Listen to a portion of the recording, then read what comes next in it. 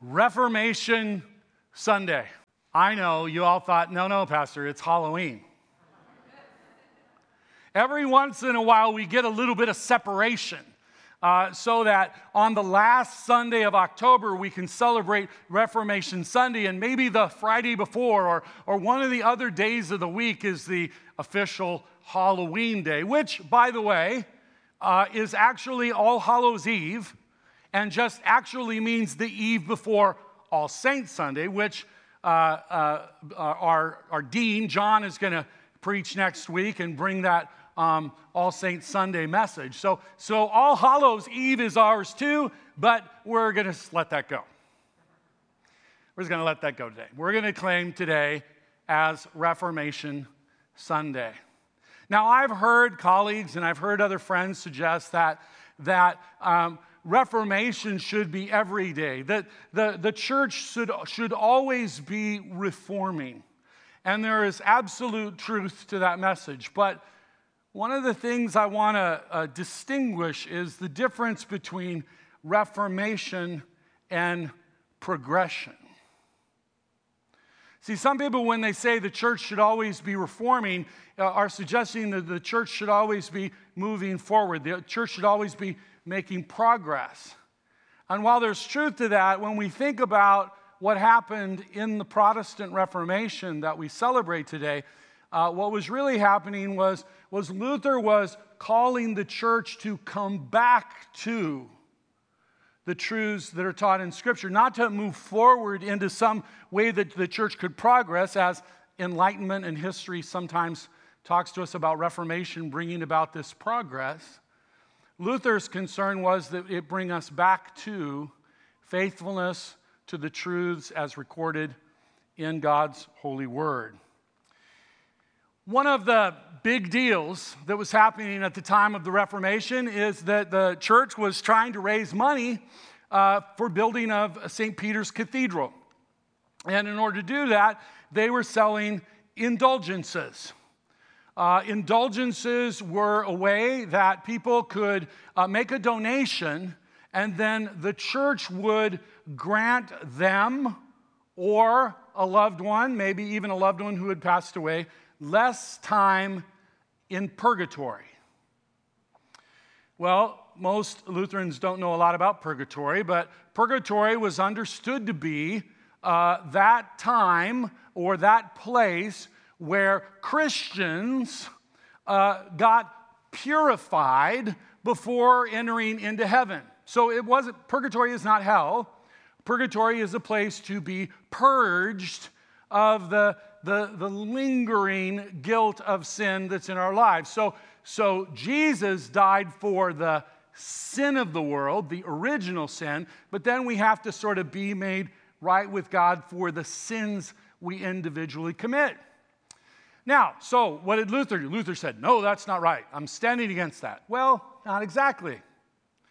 Luther actually, when he studied the Word of God and understood the atonement that is taught in the Scripture from Christ, he actually agreed with the Roman Catholic Church at the time that the church, through Christ, had the authority to forgive sins. Anybody surprised by that? The church has the authority to forgive sins. So what was the problem? What was he mad about? What was he protesting about? What was he trying to reform the church from? Well, Luther, when he looked at the teachings of Scripture and saw that the church had the authority to forgive sins, asked the question, well, if we have that authority, and since we have that authority, why don't we just give it? Why would we want people to pay for it? If we have the authority, and he agreed with the church at the time, we have that authority, so let's just freely give that forgiveness. And that was at the heart of the struggle. But the other part of that struggle had to do with understanding how we understand truth. Our gospel lesson today says, you will know the truth, and the truth will set you free. And one of the arguments of Luther and the church then, and one of the very strong foundations of our church today, is this idea that God's word brings us truth. Luther's concern was that sometimes the church in its behavior, in its thinking, starts to veer away from the centrality of the truths that are taught in Scripture. And certainly that is still true today. Luther actually may have very well determined that from looking at and studying the Scriptures of our New Testament epistles. Most of the epistles of the New Testament were written to bring the church back to center. It experienced in the various cities that Paul wrote those letters that the church had begun to drift away from the clarity of the gospel as communicated by the apostles. And so he writes these New Testament letters to say, look, it's really all about forgiveness in Christ. It's not about good works and many other things that the church tends to find itself adrift regarding. And so we today continue to claim that yes, we are a church of the Reformation, as we are a church that continues to seek to be brought back to the center of the truths taught to us and revealed to us by God through the Holy Scripture. So what were some of those truths? Well, Jeff, thank you. They agreed this morning to sing "A Mighty Fortress is Our God" on Reformation Sunday. Sometimes we Lutherans just can't let go of some of our traditions.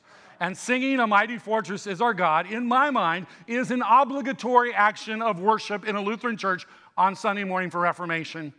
And I was really grateful that they did it the way a band ought to do it. So let's give God a hand for them willing to contemporize that great hymn. Thank you. That's another way of my saying if you didn't like it, blame me, not them, because I asked them to do it that way. Okay, just to be clear. Martin Luther wrote that hymn out of the psalm that we read this morning. The psalm suggesting that God is our fortress. God is our protection. In a world where there was a lot of conflict, in a world where the government and even the church was standing against some of the followers of Luther's teaching, they needed to understand that God is our protector and provider. We today still need desperately to understand that God is our provider and protector. There is no one or nothing more powerful. Even though things can come against us and stand against us and argue with us, our confidence is in the faithfulness of God who loves us and provides for us. God is indeed our refuge and our strength. We can take comfort. We can find hope in the knowledge that it isn't up to us, but that Christ is with us to encourage us through these days. You know, the last 18 months have been a challenge that I had certainly never experienced in my Christian life, and certainly not in my ministry, where essentially we were told, don't come to church, don't gather. And then, you know, there were actually people who actually believed that when we did worship out on the parking lot, that really actually was a worship service. That's a joke. You didn't laugh loud enough that time, Johnny. You didn't lead them. I was looking for some help there. It was hard, wasn't it? I mean, it's like, okay, if you're worshiping online, basically it just means you need to listen twice for it to count, right? Oh, that was another joke. I'm not doing well this morning. Steve, help me out. It felt somewhat empty, didn't it? And yet, in our hearts and souls, we knew that Christ was still with us. We knew that we could continue to worship God in fullness even without the ability to gather. We still had the reassurance of God's faithfulness and presence and love in our lives. And indeed, it did sustain us. As difficult as that journey was, and maybe even still is, God is still our fortress. God is still the source where we can go to find peace and hope in the midst of chaos and violence in our day. And so around this deep study of Scripture that Martin Luther did to try to understand how to kind of bring the church back to center from some of the places that had gone, he discovered, 5 core foundational ideas that we still believe in and are still the heart of our Reformation celebration. Sola Scriptura, sola gratia, sola fide, sola Christus, sola Deo gloria. Those 5 solas are at the center of our theology even still today. Or to say it another way, Christ alone, grace alone, faith alone, Scripture alone, and glory to God alone. Anything you would add to that is secondary. Those become the foundational truths to determine, again, our alignment as a church, our theology, our actions, our missions, our behaviors. We focus on these 5 core principles. So let's look at God's Word and what we teach today, especially as it relates to this idea of being justified freely.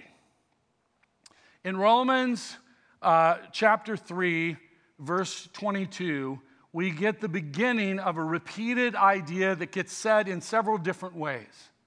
It starts off with this statement: the righteousness from God comes through faith in Jesus Christ for all who believe. The righteousness of God comes through faith in Jesus Christ for all who believe. This was actually at the end of an argument that Paul used as he started the book of Romans. He was trying to establish this idea that comes in the next verse, which I memorized. I don't know if any of you did, but I memorized in high school. This was sort of heart and soul in my theology. Romans 3:23, for all have sinned and fallen short of the glory of God. Anybody memorize that when they were little? Gosh, I am an oddball. That's all right. Those of you, I love you. Love you. Thank you so much. Glad you're here today.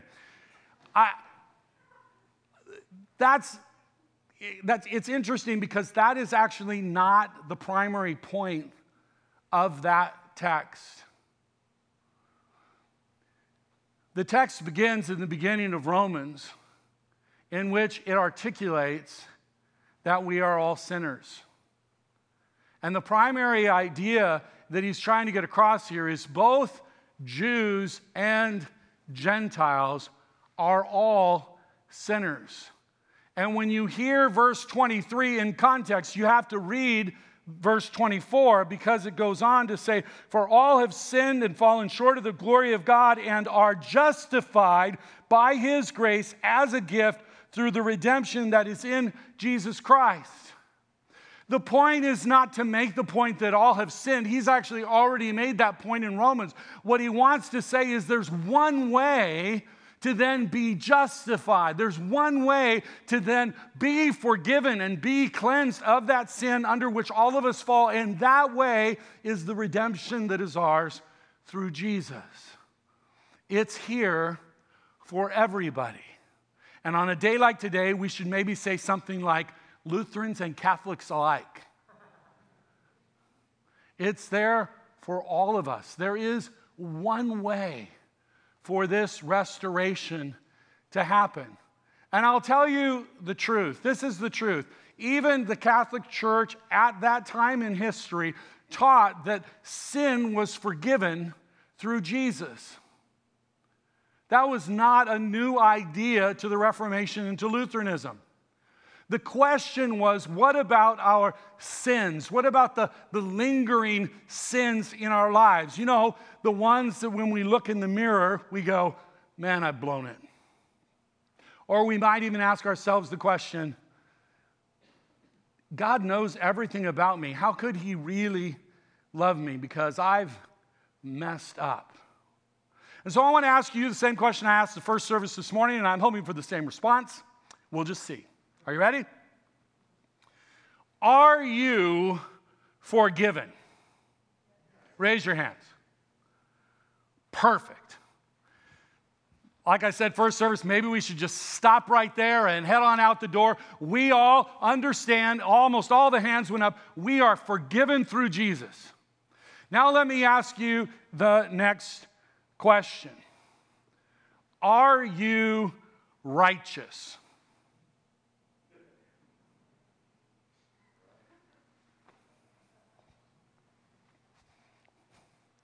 So, I guess that means you believe in order to become righteous, you need to spend some time in purgatory so that you can be purified and made right with God before you go to heaven. Is that what you believe? I didn't think so. So what do you think it's going to take for you to be righteous?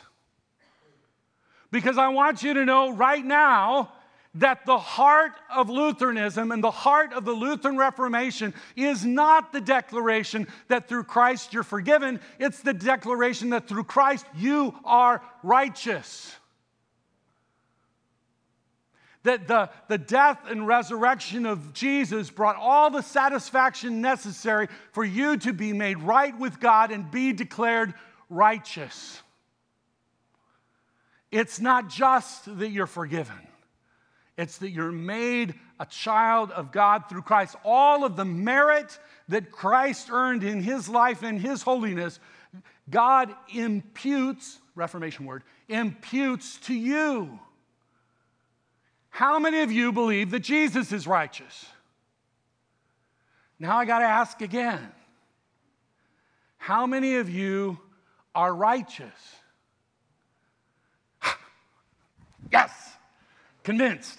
I know that some people, first service especially, when I asked the question the second time, I got this. He just said it.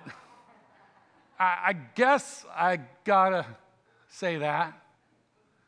You are holy because Almighty God, the Father of our Lord and Savior Jesus Christ, declares you to be his child, an heir of salvation, righteous in his sight. And therefore, there is no need for purgatory. There is no need for good works to make you righteous because Jesus has accomplished that for you. And in the freedom of that declaration, you are free to forgive and love others as you have been loved and forgiven. Have you ever heard the phrase, and it goes different in different churches, so if you weren't raised as a Lutheran, you can imagine that it's, Catholic or Presbyterian or Baptist, but the phrase goes something like this: good old Lutheran guilt. I got a lot of mumbling. Nobody raised their hand that time, but I got a lot of mumbling. The primary struggle of the Reformation is to declare to you that Christ lifts that burden from you. You will know the truth, and the truth will set you free. God forgives you and makes you right because he loves you. You are declared righteous. So let me spell it out a little bit using words from the NIV Study Bible. Listen, the term justify describes what happens when people believe in Christ as their Savior. By the word justify and righteous are the same word in Greek. From the negative viewpoint, God declares you to be not guilty. But from the positive viewpoint, as I've just established, God declares them to be, believers in him, declares them to be righteous. He cancels the guilt of their sin and credits righteousness to them. When we say we're justified by grace through faith, we're saying we're made right with God. We're forgiven and made holy before God through Jesus. That's what He has accomplished for us. For God so loved the world. And it's not just for us, it's for everyone. The point of Romans to declare this righteousness is available to anyone who will believe. And how will they believe unless they hear? And so we declare again and again the good news of the gospel for all people so that we can all experience the truth that sets us free. The world needs to know that you are forgiven in Christ. The world needs to know that they too can be forgiven in Christ. You need to know that you are righteous. So believe it. Not just for the 3 minutes that the pastor forces you to raise his hand in case someone looks around to see if your hand's up or not.